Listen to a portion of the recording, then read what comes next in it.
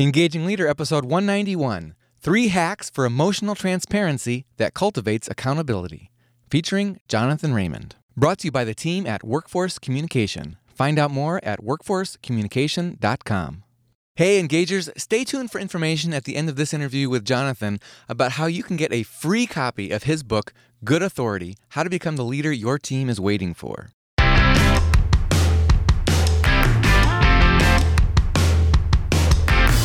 Does your leadership inspire trust, passion, and action? Welcome to the Engaging Leader Podcast with Jesse Leahy, consultant, writer, and speaker. Jesse has helped executives engage hundreds of thousands of people. Join us now for principles to communicate, engage, and lead with greater impact. Welcome to the show, Engagers. If it seems like you can't trust your team to own projects and results, how can you improve their personal accountability? This is the final episode in a 4-part series of interviews with Jonathan Raymond about how to practice emotional transparency to cultivate accountability within your team. Don't miss all 4 parts. That's episodes 188 through 191. Last time we talked about the 4 steps of emotional transparency that cultivates accountability.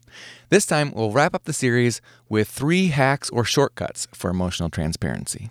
Jonathan Raymond, welcome back to Engaging Leader. Hey, Jesse. Jonathan, we've been talking about emotional transparency. What are some hacks, the most important things to remember when you're practicing emotional transparency in the workplace as a way to cultivate accountability? So the first one is name it, right? That the act of naming what you're feeling or sensing or thinking, that's the step that we often miss. So if you don't work with it, you're going to act it out in some way. If you're feeling frustrated or concerned or whatever's going on for you, you will act it out in some way. We're not capable of, we might think we have this ability to kind of like keep our emotions to ourselves. We don't, we can't. And especially in positions of power, we're really not good at this. It's going to come out in some form sooner or later. So name it. That's the first hack. So that's a myth, let it die. Exactly. It's a myth, let it die. The next one is do it from your heart, right? Think about, especially in the context of the workplace, think about how you would share this perspective or what you're thinking or feeling. How would you share that with a friend or a family member who was struggling with a problem, right? Talk to your colleague like that. We're all having this conversation about the future of work and how to be human, right? Like how do you treat the people in the rest of your life that you care about? How do you find a workplace version of that where you can bring your personal caring and be honest with people? It's not going to be the same as you would talk with a family member, but some of the tones and qualities, and that's how do you do it from the heart? Take that risk in the workplace. That's the second hack. Okay. And then the last of the third one, and this is the most, this is tricky, especially for different generations, older generations, is to be emotionally transparent means to include yourself. So when you're giving feedback, when you're talking about a workplace scenario, when you're in a conflict with someone, the momentum is you make it about the other person. Hey, you did this thing, right? Or that was frustrating to me. And the thing that we skip is, hey, I noticed this, and the way it impacted me was X, Y, and Z, or where I went in myself, or the story that I made up about it, right? There's lots of different ways to kind of language that in words that you can use. But that's that, including yourself is that act of vulnerability. So that the situation, it's not an objective situation. You're part of it. So bring yourself into the conversation as part of that step of being emotionally transparent. Be willing to be moved.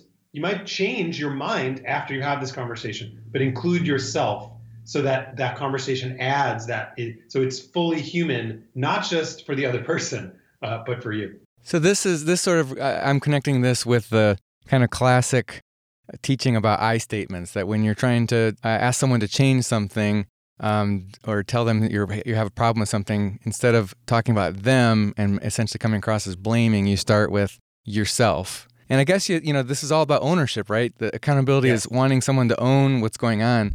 And so I think this is helpful because you're starting by owning your own feelings and perceptions. And the context is about me, and this is my perception, and these are my feelings about what's going on here. And the last point exactly to that around ownership is there are very few good role models for that in the world of what does that look like to own your thoughts and emotions and feelings, and how do you do that in the context of work? And those are the people that other people want to work for.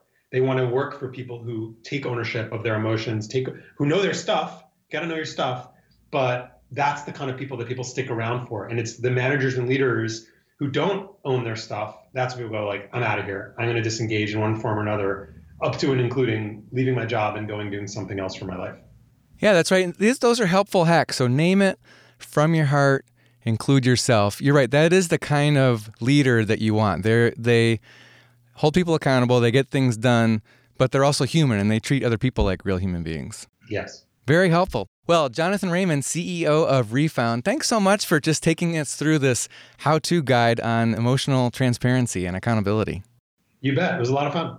All right, Engagers, the book is Good Authority, How to Become the Leader Your Team is Waiting For.